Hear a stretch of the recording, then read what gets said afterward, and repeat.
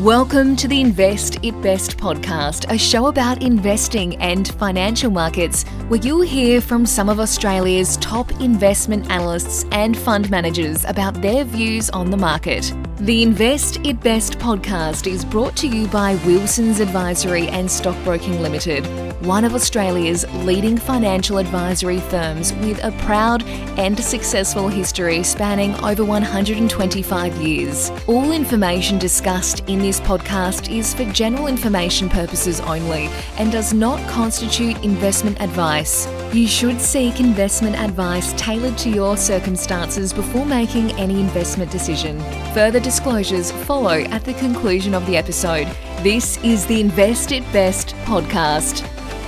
Hello and welcome to another episode of the Invest It Best podcast. My name is Ted Richards, and this episode I'm speaking with Head of the Investment Strategy Group at Wilsons Advisory, David Cassidy. Now, regular listeners should be familiar with David now, as he's been on many episodes, but for those that aren't familiar, David is a veteran of the industry, having senior positions at JP Morgan and UBS, and heads up the investment strategy team here at Wilsons Advisory.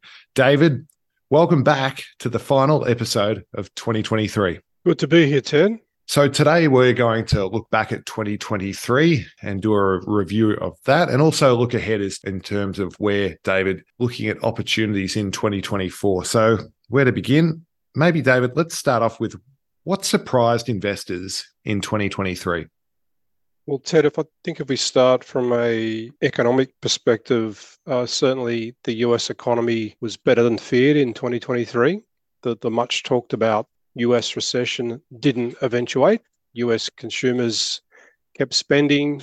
The unemployment rate stayed low. So that was certainly a surprise to, I think, the consensus, in line with our view that the economy was going to hang in there in 2023. But even from our perspective, the economy was probably a little bit stronger than even we anticipated. I think beyond that sort of basic economic resilience, AI was certainly a surprise packet. Even though AI is not an entirely new concept, I think the combination of ChatGPT's tie-in with Microsoft, the evidence early in 23, just how much AI was driving chip demand from those results from NVIDIA, that really turbocharged US equity returns. Those big tech stocks had extraordinary year.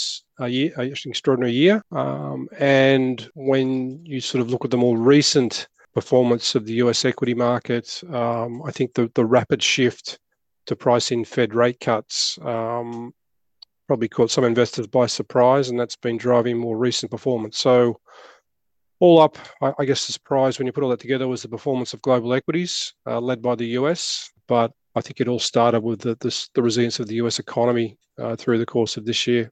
Now, we will speak shortly on the performance of the US and in particular the thematic around AI. David, before we move on to 2024, a big and very sad story of the year has been the conflict that's been playing out in Gaza, and hopefully this conflict ends soon. But the conflict has many implications, including economic. So this is purely from an investment point of view. How have you been seeing this conflict impact portfolios? I guess the reality is we've got still two wars raging at the moment, Ted. In 2023, we still have a war in Eastern Europe, as well as the war in Israel-Palestine.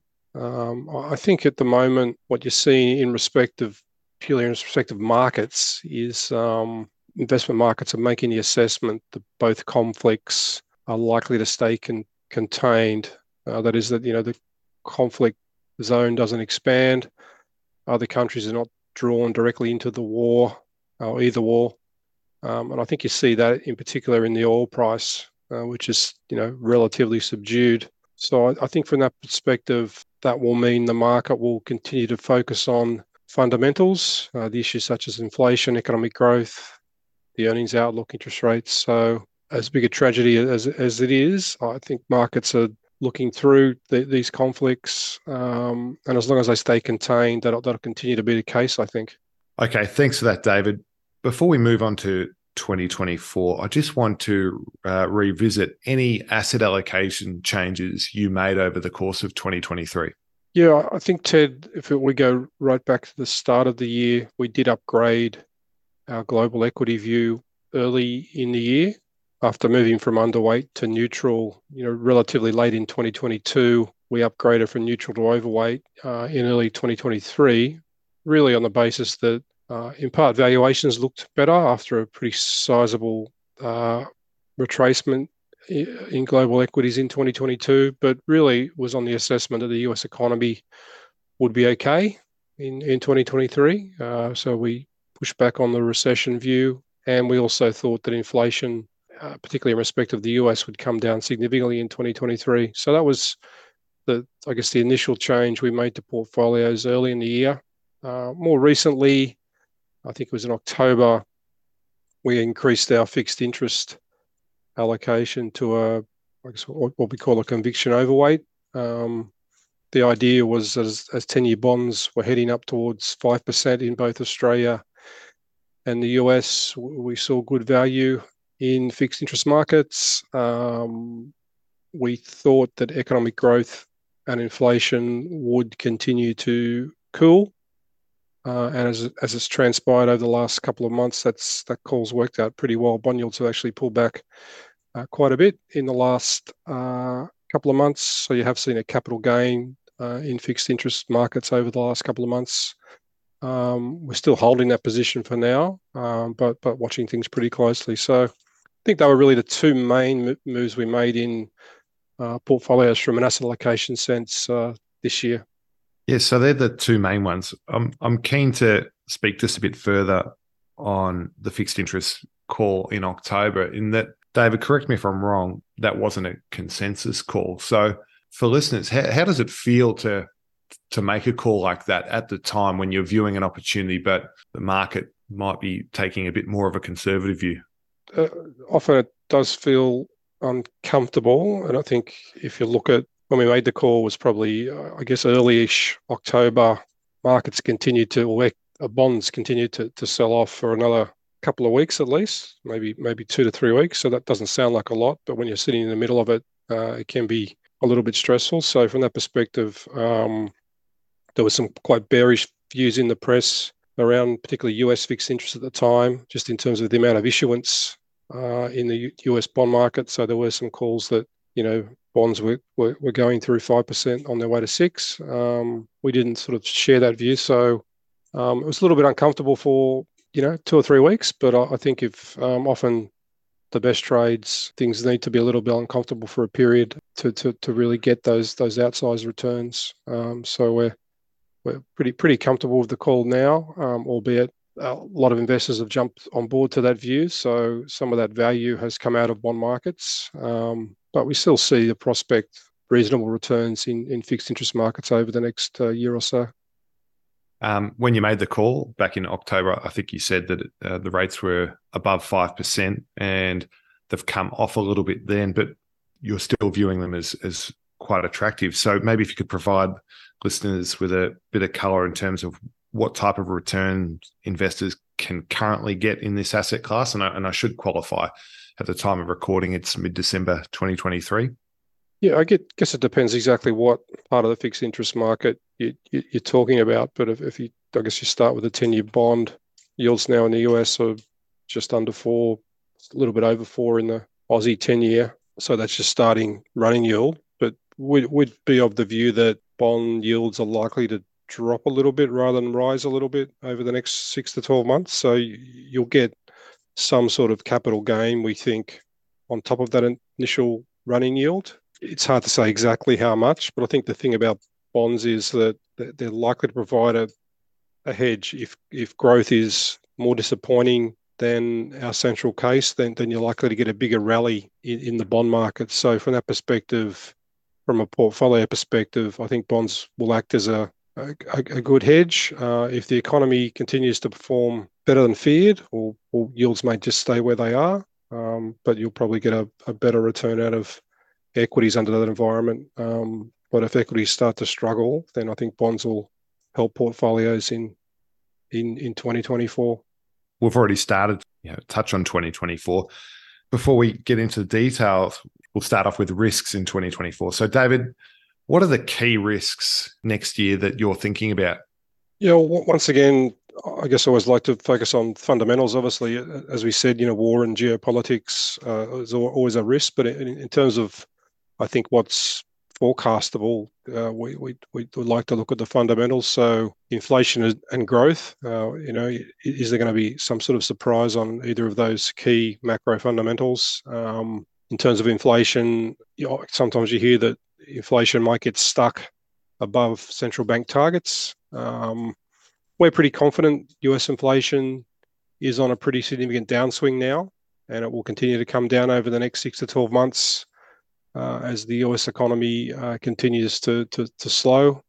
And when we do our work on inflation, at the moment, a lot of the residual inflation that's still coming through in the US is in the housing component, and we think there are lags in terms of how that housing inflation or rental inflation is estimated. So we're pretty comfortable that once those lags run their course, you'll be left with a picture where underlying US inflation is pretty close to that 2% target. So we're pretty comfortable there. Australian inflation does look stickier. We still think it will come down, much like the US, but with a bit of a lag, particularly with the economy now looking like it's cooling in Australia as well. I guess the next key signpost for us is the January 31, December quarter 2023 Aussie CPI. Watch that pretty closely. So we do think inflation will come down in Australia as well, but maybe it's not quite as quick as the US. Sorry, Dave, before we move on, why is inflation stickier in Australia right now compared to the US? What's the difference? Yeah, I think there's a few differences. One that we're increasingly hearing about in the press recently is immigration. Very rapid net immigration intake into the Australian economy over the last couple of years. I think that's certainly added to pressure on inflation directly through the housing piece. So in terms of rents, house prices, but also just in terms of general demand in the economy. So I think just the pace of immigration's not a unique factor for Australia, but certainly I think it's particularly strong influence on inflation in Australia. Probably the lagged impact of a weaker $8 has come through over the last 6 to 12 months. Obviously, the currency's starting to pick up now, but I think the impact of the fall in the currency over the last year or two has probably come through as well. So there are probably a couple of factors that are keeping inflation a bit stickier in Australia's case relative to, say, the US and Europe. I interrupted you. You were touching on growth as well. Yeah, I think the other risk, probably even from my perspective, the bigger risk is the growth outlook. While we're still of the view that the US can avoid recession, global economy can avoid recession,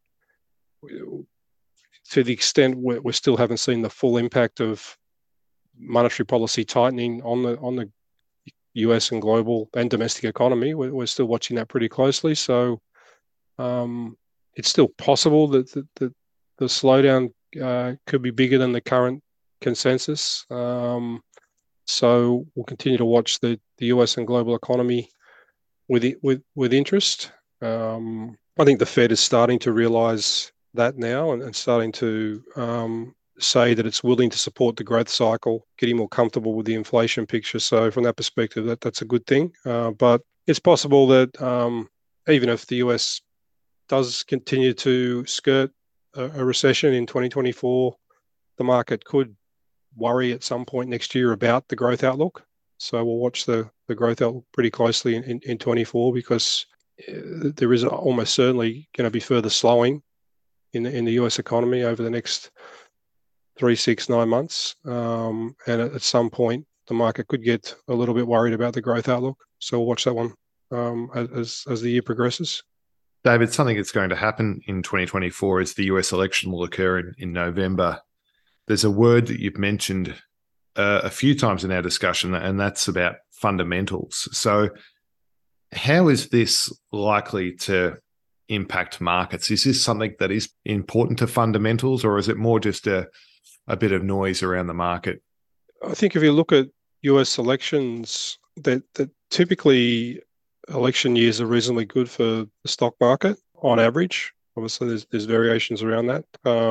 I think the market will increasingly get focused on the election as we move through the year. You've got the US primaries sort of really ramping up around March. And you've got I think, Republican convention in July, Democratic convention in August. Then you've got the presidential debate, September, October. So I think the market's going to get more and more focused on the election, albeit, as I said before, I still think fundamentals will carry the day in terms of the performance of the US stock market. But when we get right into the teeth of the campaign in sort of October, early November, the market's going to probably go into a little bit of a holding pattern. But I still think the fundamentals are going to be the dominant driver of how the US stock market performs in 2024. Now, on that, Trump's name has already been mentioned, and no doubt, as to use the analogy that you just mentioned, as we get further and further into the teeth of the campaign, he will get spoken about more. Dave, are there any lessons that we can learn from the last election that Trump won, and potentially, if he does win this next one, from an investment point of view, in terms of how markets might behave and react? I don't think it's a guarantee, but obviously, in terms of the surprise Trump victory in 2016, equities actually performed pretty well.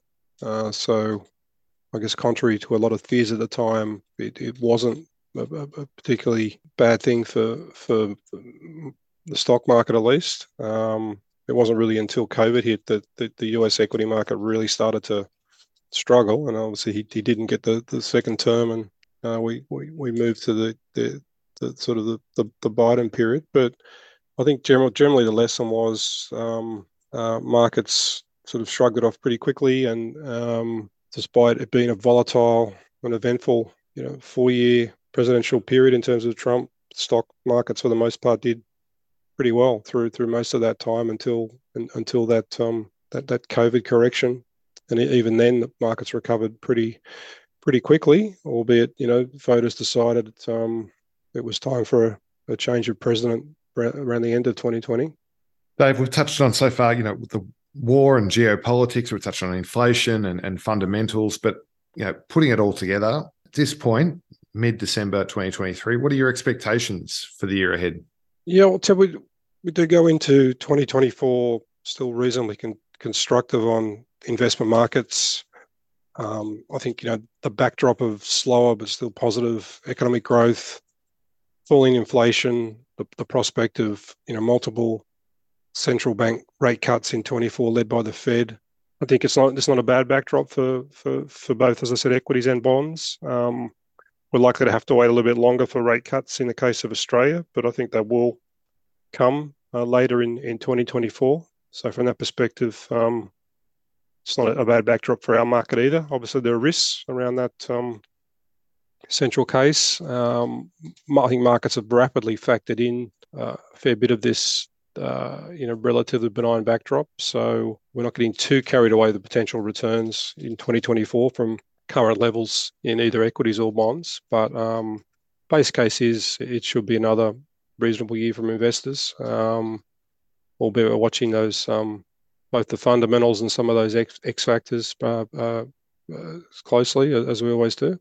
Is there a particular asset class or classes that you think could surprise to the upside over the year? Well, I think, as I said, a decent backdrop for both equities and bonds. I do think, not a central case, but I don't think it's implausible that equities continue to do really well if inflation does continue to fall, but the economy hangs in there. It's not impossible we see a blow-off in equity markets. We don't tend to forecast those sorts of things, but it's something we're sort of cognizant of. So from that perspective, equities could continue to surprise to the upside, although our central case is for more moderate returns. If we look at sort of further afield, away from equities and bonds, private credit, I think, particularly Aussie private credit, should continue to do well. Good, potential running yields on offer in that area. So I think that's also a space we'll continue to have some exposure to. So there's probably a couple of things I'm thinking of. And Dave, importantly, as it is a week or two before Christmas, plans for summer holidays. Yeah, that is important, isn't it? I think I've got myself 3 weeks off, so I think the centerpiece there is a week in Byron Bay with the family in January. So I've been to Byron Bay a few times, but haven't been up there in sort of high season of summer. So hopefully it's nice, but not too crowded. But doing a little bit of a family road trip up there with the crew in early January. So looking forward to that. A well-deserved break. Yeah, looking forward to it. Well, David, as always, thank you for taking the time for the chat today and providing an update on how you're thinking about the year ahead. That's it for another year of Invest at Best podcast. We've covered a lot this year, from episodes on medical devices to key themes within AI, the latest in lithium and the energy transition, and many more. So be sure to go back and listen to those in the back catalogue if you missed any throughout the year. And importantly, subscribe to the show wherever you're listening to ensure that you receive all future episodes as they're released over the course of 2024. David, thanks very much for chatting today. It's been a fascinating discussion. Thanks, Ted. We'll speak in the new year. Okay, my name is Ted Richards, and see you next time on the Invest at Best podcast. This podcast has been prepared by Wilsons. Wilsons has not independently verified any of the information given in this podcast. All effort is made to ensure information was accurate at the time of recording. No reliance should be placed on this podcast in making any investment decision, and past performance is no indication of future performance. The directors of Wilsons advise that they and persons associated with them and Wilsons may have an interest in financial products referred to in this podcast.